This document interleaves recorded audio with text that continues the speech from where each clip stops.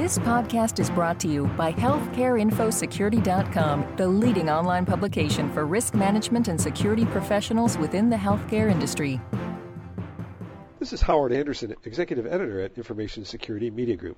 Today we're speaking with Raj Chaudhry of the consulting firm Crowe Horwath about his top 5 tips for protecting health information. Thanks so much for joining us today, Raj. You're welcome. The first tip you offer is to safeguard data from unauthorized individuals. So what are some of the best ways to do that? Well, let's make sure that when we assign user accounts to individuals, let's make sure that their role matches the access that they are provided to the systems. So that's definitely one of the key elements of HIPAA, to make sure that only the people that need access to that information have a user ID or a user account. Second would be to make sure that when they set up, the user sets up their password, the password complexity should be such that nobody else can easily guess that. A lot of time, the default password may be set as your last name or a number or whatever that's easily guessable. So we recommend that as soon as a person logs in the first time, that they're forced to change the password. And that's a couple of ways to really prevent unauthorized users from accessing data. You also suggest that healthcare organizations monitor controls on key systems and check for inadequate logging. Please explain how best to accomplish that. One of the requirements of the HIPAA security rule is to monitor who is accessing what part of the protected health information. Most systems today that are implemented have the logging capability. So based on the requirement, first thing we're going to make sure is that the IT staff turns on the logging capability. So you collect who accesses what type of information pretty much 24/7.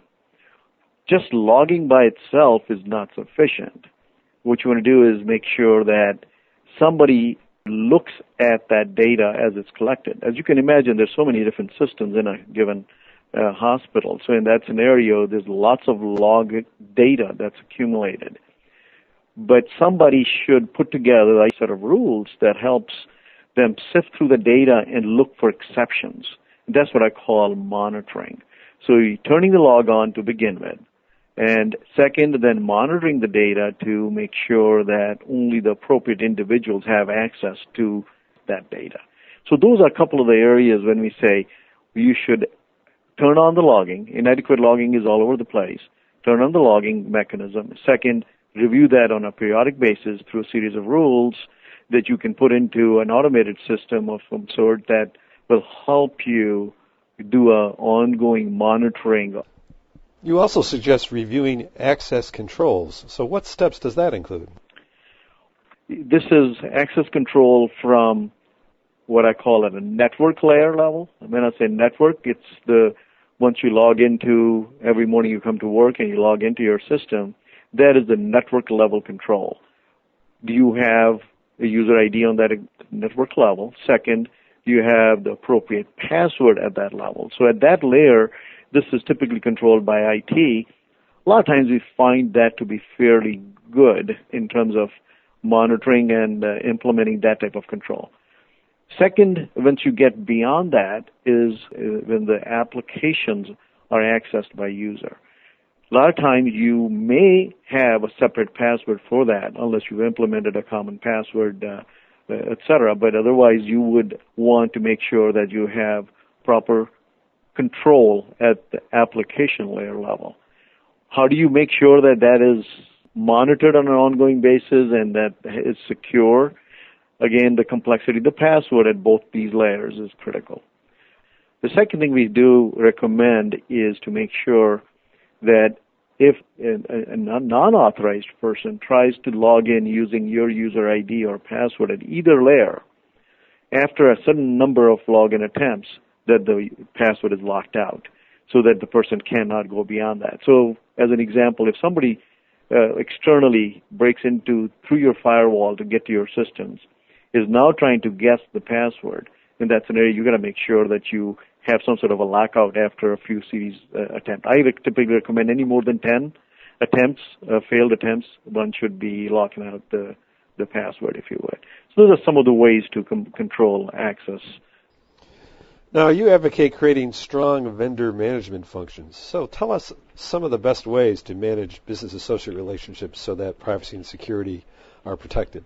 I call the vendor management function as the entire life cycle of a vendor management process. What does that include? It's from the time the business decides to select somebody to assist you, a business associate in this scenario, to assist you with fulfilling some part of a series of tasks or whatever. So first step in that is get the agreement from a legal perspective. So you need to make sure that the legal counsel is involved. You have a standard business associate agreement that is signed.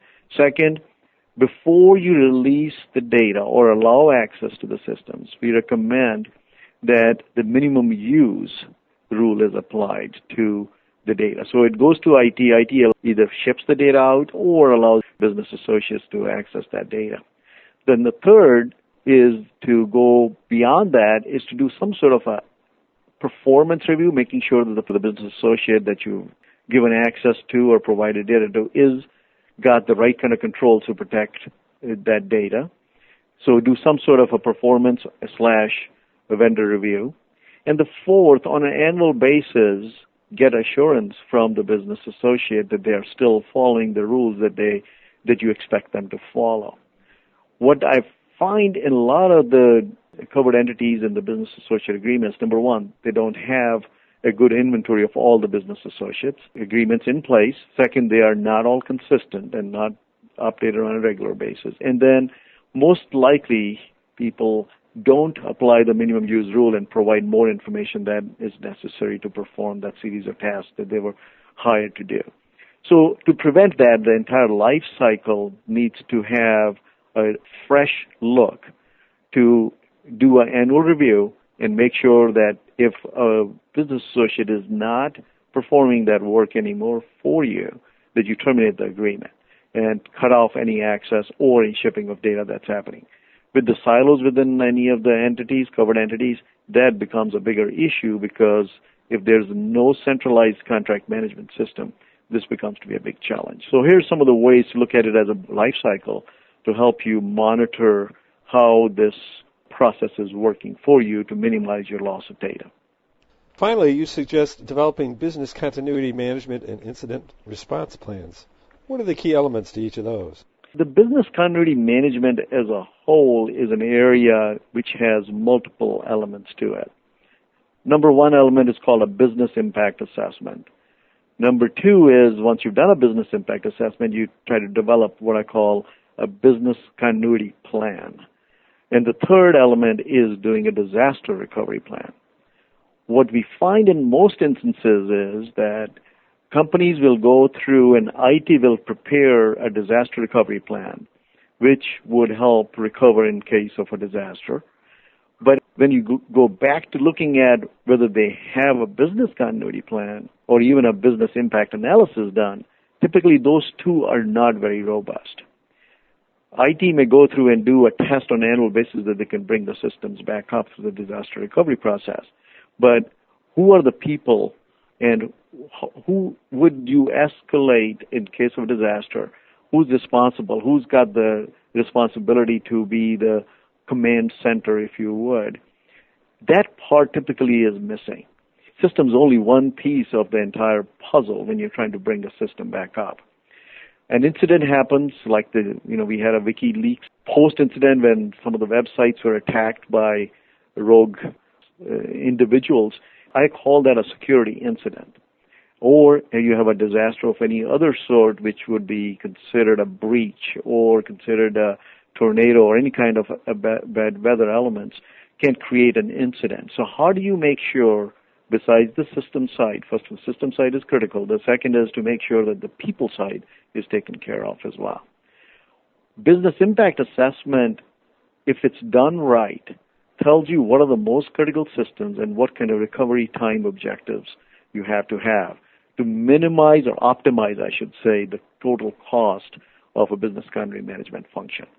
So those are the key elements that need to be included when you look at business continuity management and incident response planning.